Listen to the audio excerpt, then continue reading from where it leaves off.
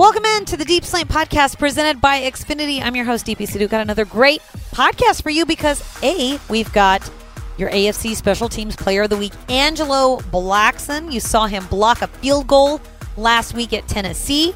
And then we've got Tampa Bay on the horizon. So we got Casey Phillips, Tampa Bay Bucks reporter, team reporter. She's talking about Jameis Winston and Bruce Arians and how that team got things turned around from 2-6 to win the last 4 straight, and now they're 7-7 on the year. A little too late for the playoffs for the Tampa Bay Bucks, but a lot of bright spots in their future, and they're red hot right now. So the Texans have their hands full with facing Jameis Winston and company on Saturday. But first, Texans fans, the coverage of Xfinity XFi can't be beat. You can stream your team all season long on every in-home device, no matter where you watch. This is Beyond Wi-Fi. This is XFi. Xfinity, proud partner of the Houston Texans, proud partner of this podcast, because you know what? I know people are traveling. It's the holidays, so get your XFi on and take a listen to this podcast everywhere you go. All right, let's talk about Angelo Blackson, shall we?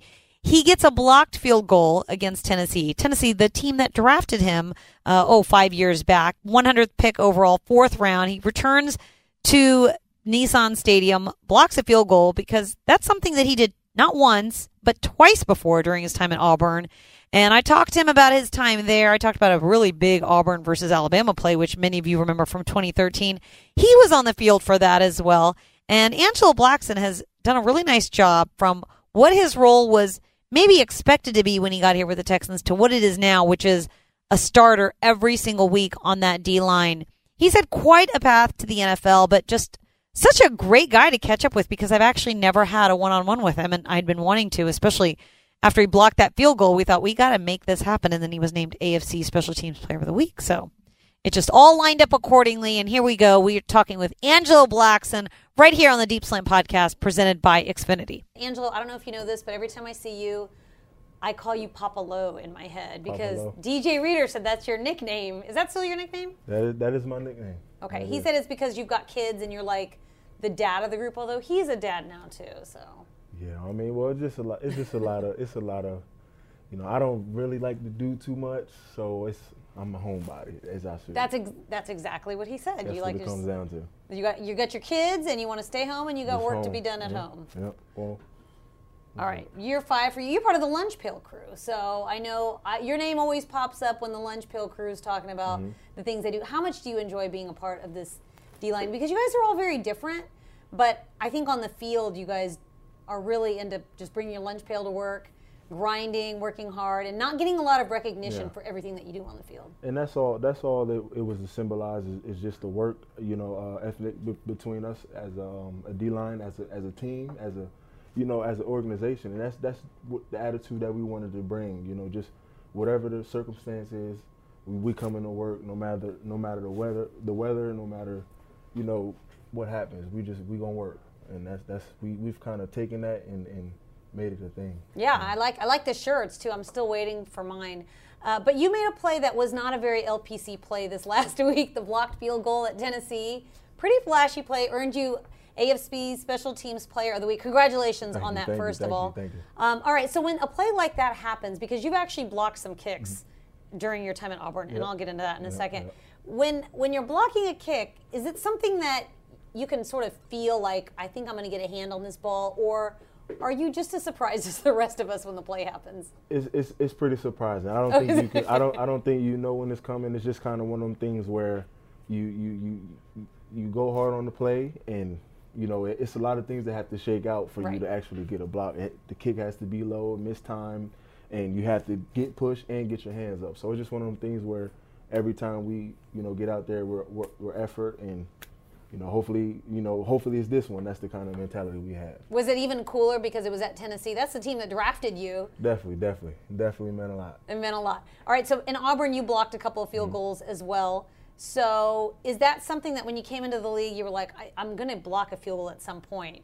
Or is that just it just seems like such an unusual play, but this is something you've done now 3 times, right? Three times. Just the mindset of like not taking this play off because it actually matters, to be able to keep points off the board and to be able to, whatever, like it could have been returned for 4 points for us. So it's just one of them things where you just give effort on the play each and every time, and if it shakes your way, you know, it's a good feeling. You've been on a part of some pretty special plays at Auburn. You were on the field. I remember watching this on TV, the kick six play against Alabama. Yeah. So does that rank up there with probably one of your best moments? Definitely. Just being able to, you know, provide the team with some juice and keep points off the board. Definitely. That's one of the things that you can't make up for. All right, AJ McCarron's here this year. Have you talked to him about that? He was on the other side of the team. He didn't have the same reaction to that play, but have you talked to him about it? We talk. You do. And the first thing I asked him, I said, you know, how many teams you been on where you actually been, you know, with an Auburn player that won that game? He was like, not many. So I said, so that's the first thing I said. Well, I am. I'm here. So. All right. So after your big play on Sunday, who called you first? Who was picking up the phone, calling you up, saying, "I just saw that crazy play"? Well, definitely. You know, my sister, the family. You know, they're some of the people that reach out first, but it's a ton of phone calls. It's a ton of messages. So I mean, they all come through. You kind of see them and respond, and you know. Yeah, because you're on the field every single game. I mean, you've been on the field. You've started every single game this year. You got here in 2017, but it was a little bit later in the year. There were a lot of injuries going on, but you've really sort of worked your way up to a starting role. So that's got to be pretty cool for you, because when you got here, did you sort of expect that this is where your career would go? And then you signed the contract extension too. Definitely. I mean, the mentality was to just, you know, carve out your role on the team and make sure that you're doing that role to the best of your ability. And that's always what I base my, you know, my gameplay and my career off of, is just being a dependable guy, being able to make the plays when I'm supposed to make them and help the team however way I can. That's always been my goal. You mentioned your sister. I read this really cool story about your sister, that she watches the press conferences and she gets really excited when Bill O'Brien talks about you or mentions you, and you have a really special relationship with your sister, right? Definitely. She helped raise you. Yep, is that right? Yep. Raised me from 6, so 6 on. She was there. So does she watch all of your? Did she come to? Has she been able to come to any of your games? She's actually moved down here, so we've been able to. That's so neat. We've been able to get her to some games, and even when she was back home, she was able to get to some games, and that's all you can ask is, you know, a lot has to happen. You know, the schedules has to match and things like that. So it's just good to be able to have her and, you know, family down here actually being able to be with them and closer with them. So you grew up in Delaware, so from Delaware to Texas, and now you've got your family here. What do they think about Texas? I mean, they love it. I mean, that's the first thing I told them. I said, you're gonna love it. It's compared to Delaware, it's ginormous. It's gigantic. So it's almost the opposite of Delaware, is it not? Yes, it's a different experience for someone who's coming from Delaware to the south, but I was actually acclimated. You know, I went to Auburn and I spent time in Tennessee, so. But they love it. They love it. So they love it. I think it's really neat that you're able to have your family all with you and celebrate these big moments for you. Your sister, you said she helped raise you. Yes. How cool is it now that she's down here and you can sort of, you know, get to spend time with her now that you're successful and you're an NFL player in the league? It's awesome. It's awesome being able to see my family and being able to, you know, provide for them and take care of them in the ways that I can, because I know my family, everybody has sacrificed a lot for me to be here today. So it's just awesome to be able to, you know, give back to them and make sure they're, you know, enjoying the process and coming to games and being able to experience some of the things that I was able to experience. Is that where you think you get your work ethic from, the fact that so many people had to put so many things aside to sort of help you succeed, and you feel like you don't want to let them down? Is that where that comes from? Definitely. I mean, that's all I work, and I thank everybody who's able to help me get to this point, and I always try to be, you know, helpful to, you know, my family and people who help me along this path, and I think that's, you know, that brings me joy to be able to be in a position to be able to do that for the people that help me. So. All right, you get drafted by the Titans in the 4th round. You spend a couple seasons there. Then you spend a little bit of time with the New England Patriots on the practice squad, and then you get signed here to the Texans in 2017. At that point in your career, what are you thinking is going to happen with your NFL career? Did you feel like I just need an opportunity to make a chance, or at any point did you feel sort of discouraged, like it's not really going the way maybe you had hoped or expected? No, because I actually, you know, just talking with my agent, he was very confident in about what was going to happen. So at that point, you know, he said the ball is in your court. So once the ball is in my court, I know I can handle it, whatever that is. So you know, the work ethic and being able to practice and go out there and disrupt practice and destroy, offensive linemen and that were starting, it was confidence in that, and I knew that all I had to do was just work extremely hard, and however it was going to shake out was however it was going to be. But I know I did my best. That's all. I asked Romeo Crennel about this actually in a press conference. I said, what did you like when you guys brought Angelo here? He said he liked your size and how strong you were, but that you had really made a lot of your opportunities. And so I asked him, well, what do you like about his game now? And he said, how physical you are at the line of scrimmage. And even if you're double teamed, like you don't move from the line of scrimmage. Is that something that you think is your biggest strength as a D-lineman? Definitely. Just being able to allow the linebackers or allow other people to make plays, because I got two linemen that are on me right at that moment. I mean, you can't ask for anything different. Like I may not be a part of the play, but I'm actually contributing. And we as a team, we know, but maybe it goes overshadowed, but that's fine. I mean, that's a part of my job, and I do it every day willingly, and I love it. So, how do you like being part of this D-line group? You've got DJ Reader, you got DJ Dunny, Brandon Dunn, you got Jay. You've got some cast of characters, and then you got Anthony Weaver, who used to play D-lineman as well. So that's got to be one of the funnest position groups, I think. A great group, and I can't ask for a group any better. And everybody, their personalities and what they bring to the group makes the group what it is. And we're just basically we're just trying to take this thing and keep going. That's it, for as long as we can. All right, I like it. All right, but before I let you go, one final question. You used to play basketball, and I know a lot of your teammates have played basketball. So if you can have a starting five of your teammates, who would you put on your team? That's tough. My starting five would have to be. I have to go with DJ. I have to go with Deej. J-Joe. I'm going to have to go with Fels, because he's a tall basketball guy. And he played European basketball. So. Yes, for sure. Okay. There was a guy that played in college that you're missing at Clemson. Another Clemson guy. Hopkins? D-Hop? I haven't seen Hop play. Oh, he's going to be tryouts. I haven't seen Hop play. That's tough. I'll go with Hop then. I know. I like that you're sticking with the defense. Yeah, I'm just. I'm sticking with this side of the locker room. I'm trying to stick with the guys that I've actually. The guys seen. you know. Yes. We'll make some room for Hopkins on the side there. Definitely. Yeah. That's tough though. That was tough. Out of all the questions I ask you, that's the toughest. All right. That's tough right there. Hopefully you guys get to play a game of basketball soon, and we look forward to seeing the rest of the season and what it holds for you. Definitely. Thanks, Angelo. Thank you so much. Great stuff from Angelo Blackson. Can't wait to see what the future holds for him. He signed a contract extension this offseason, so we'll be seeing a lot more of him in the weeks to come. So let's switch gears. Let's talk about the Tampa Bay Buccaneers. They've been pretty red hot with Jameis Winston. I mean, he's put up 450 yards in back-to-back weeks, and they lead the league in a number of offensive statistical categories. Offensive statistical categories, yes. With Winston under center and Bruce Arians head coaching that team. So we caught up with Casey Phillips, team reporter for the Bucs, and we asked her about this season.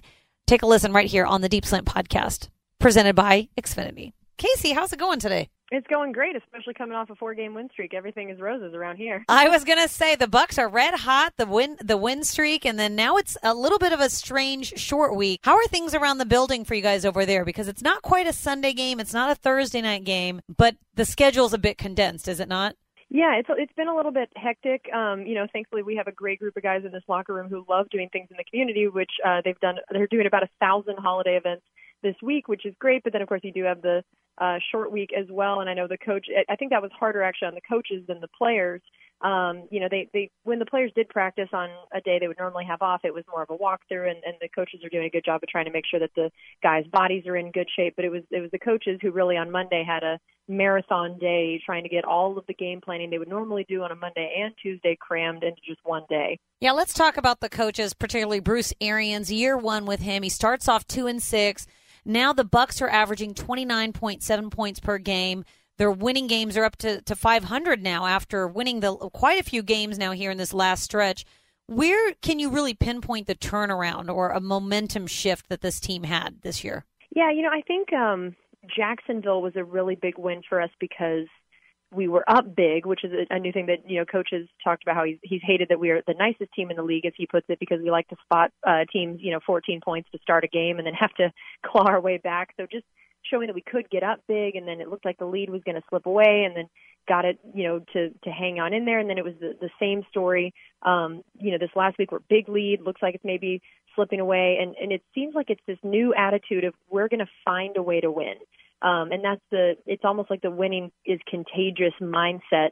And after struggling for a while, that wasn't the mindset the team had. And suddenly, even the players were saying this last week, they were like, if this exact game happened earlier this year or even years past, we might not have won it. But now there just seems to be this new infectious attitude of we are going to find a way to win this game. And then, of course, when you have a new scheme on both sides of the ball, when you have an entirely new coaching staff and you have so many rookies having to contribute in really big ways, we all knew it was going to take a little bit of time for things to really click. And somehow it just feels like offensively and defensively, the schemes and everybody buying in and really knowing their roles and jobs and duties all kind of clicked right around the same time. And unfortunately, it was just a hair too late to be in playoff contention, because we were eliminated even on a week that we won a game just because of what happened around the NFC. But it does feel like finally they all have clicked and understand their roles. It's really tremendous to see Jameis Winston in year 5 putting up the numbers that he's put up.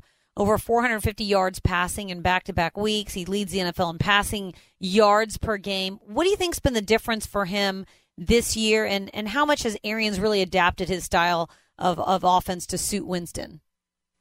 Well, yeah, this really was a match made in heaven in so many ways. There's a reason that Bruce Arians said that a big part of why he took this job was the fact that Jameis Winston was here, that he knew that Jameis was a quarterback that would fit well in his system. He likes to throw the ball downfield, and really, Jameis, we've seen a big improvement on his deep ball. That we all heard how last year he and Deshaun Jackson sort of struggled to get on the same page there. And in this last week's game, there was a point in the game when every passing play was averaging something like 18 yards. That just some of these bigger downfield plays, and you have guys like Scotty Miller, Brashad Perriman that are speed deep threats for sure. Now, of course, unfortunately, Scotty Miller's been placed on IR, but you've had some really speedy guys out there that can stretch the field, and that really, has then opened up things for later on this year, like for our multiple tight ends that we have that can be pass catchers with O.J. Howard and Cam Brate. So, and then when you have Mike Evans and Chris Godwin, who now have both made the Pro Bowl, first time 2 wide receivers from the same team have made it on the initial ballot in a long time, it kind of makes you just go look at these defenses trying to cover all that and say, how in the world do you even go about it?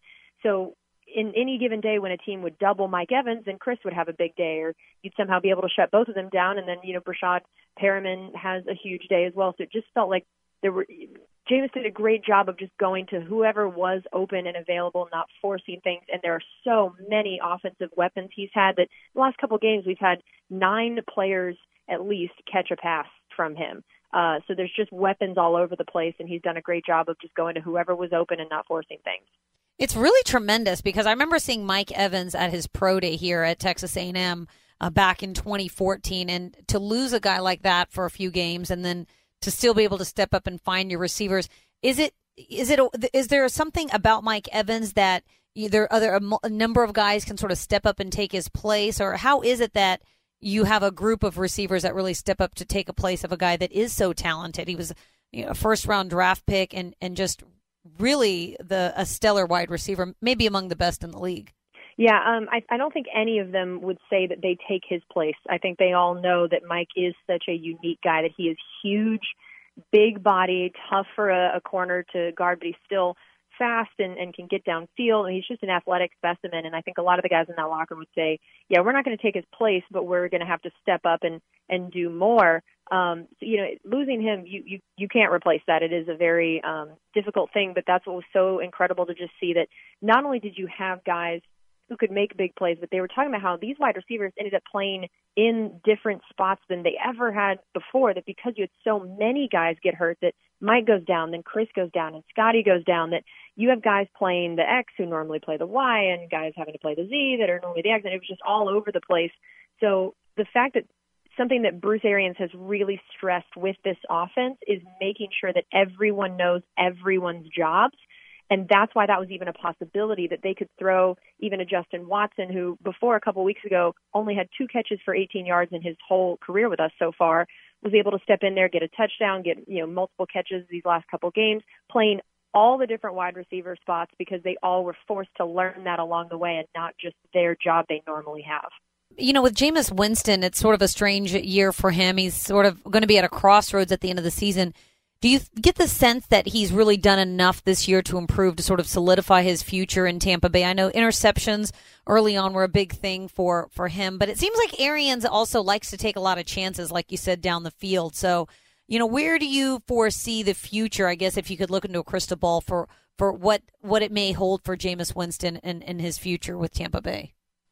Boy, that's the million-dollar question, isn't it? That's been the story of this entire season down here in Tampa Bay is what was Jameis going to do and what's the team going to do with him? And I absolutely have no idea what their plans are going to be for him. They're definitely playing that close to the vest. But you said it right that, you know, Bruce does take a lot of chances down the field. And there have been a lot of times that Bruce has come out in very strong defense of Jameis, that on games where he did have 3 or 4 interceptions maybe, and he would take everybody through each one of those and explain the ones that were on Jameis and the ones that weren't. And there was a point in time when I think Jameis had around 18 or 19 interceptions that coach said he felt like only 10 of those were actually on Jameis. And based on either wide receivers running the wrong route or, you know, just not making the catch and tipping it up where anybody could get it, things like that, sort of those fluky plays.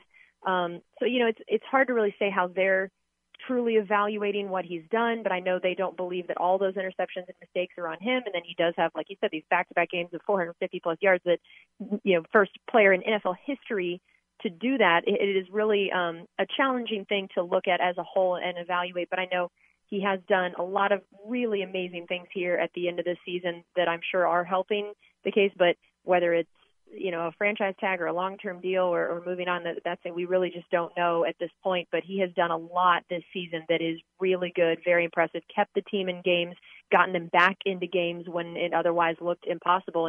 And the guys definitely follow his leadership that, you know, I remember O.J. Howard saying recently that in a game when they were behind by a lot that, you know, he really said, hey, you know what? We're going to do this. We're going to come back. And they believe him. They said they believe in him and they follow him as a leader. So there's a lot to be said for that. That defense is being run by Todd Bowles over there. You mentioned a lot of young guys on defense, but then there's also some wily veterans there too, and Ndamukong Suh in his 10th season. So it's an interesting mix of vets and young players. But when you look at a guy like Suh in his 10th year, what makes him so effective this many years in the league, and what does he sort of bring to that locker room and to a younger group of players around him? Suh is such an interesting guy and an interesting player. It's been really cool having him here. I mean, he is just such a diverse guy in terms of his interests and what he's like, and he really is the epitome of a veteran where he knows how to go about his business.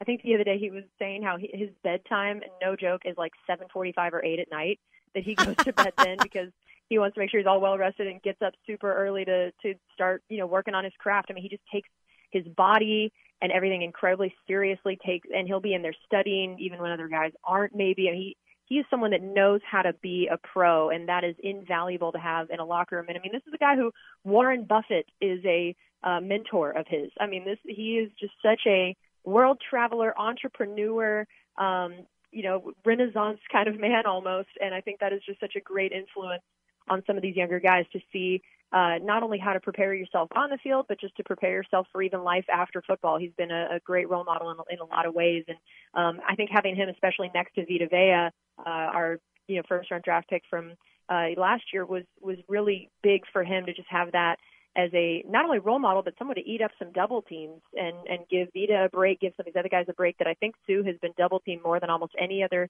D lineman in the league. So he's just a massive body that can take up a lot of other people and give other guys on the line and the outside linebackers more of a chance. Man, what I wouldn't do to go to bed at 7:45 every night, I think I'd be a new person if I could get to bed that early. Hashtag goals. Hashtag goals. All right, Casey, what are some of the storylines you're working on this week on the Tampa Bay side? Well, of course, the wide receivers. I mean, that's and just pass catchers overall, seeing how Jameis is going to be able to use some of these other weapons. Our tight end's going to be stepping up because when you are now without, you know, Mike and Chris and Scotty, I mean, it's crazy to all of a sudden have such a rash of injuries at any one position. That would be really challenging. But knowing that you guys are bringing in a lot of offensive weapons, that something Tampa has been good at is offensive shootouts, and that's before all these injuries, what I would have said this game would be is just a complete shootout. And I would have honestly thought, you know, we had a pretty good chance there the way we've been playing and putting up insane numbers and stats. But now it's going to maybe be either, okay, can these other pass catchers, guys that weren't really getting reps at wide receiver earlier this year, guys that have been called up from the practice squad or tight ends, can they step up and be enough of threats to still have a shootout? Or are we going to have to ask a lot of these really young DBs to take on your trio of wide receivers, which is an incredibly tall order for anybody, much less a group that is a lot of rookies back there. So I think that it's going to be, if the defense can set the tone early and show that they can hang with the DeAndre Hopkins and then Will and Kenny and those guys, then that might relieve a lot of the pressure on some of these new, still cutting their teeth wide receivers. So if we can make it a shootout, great. If our defense can try to hang with those guys, even better. And I think those are going to be the two main question marks going into this weekend.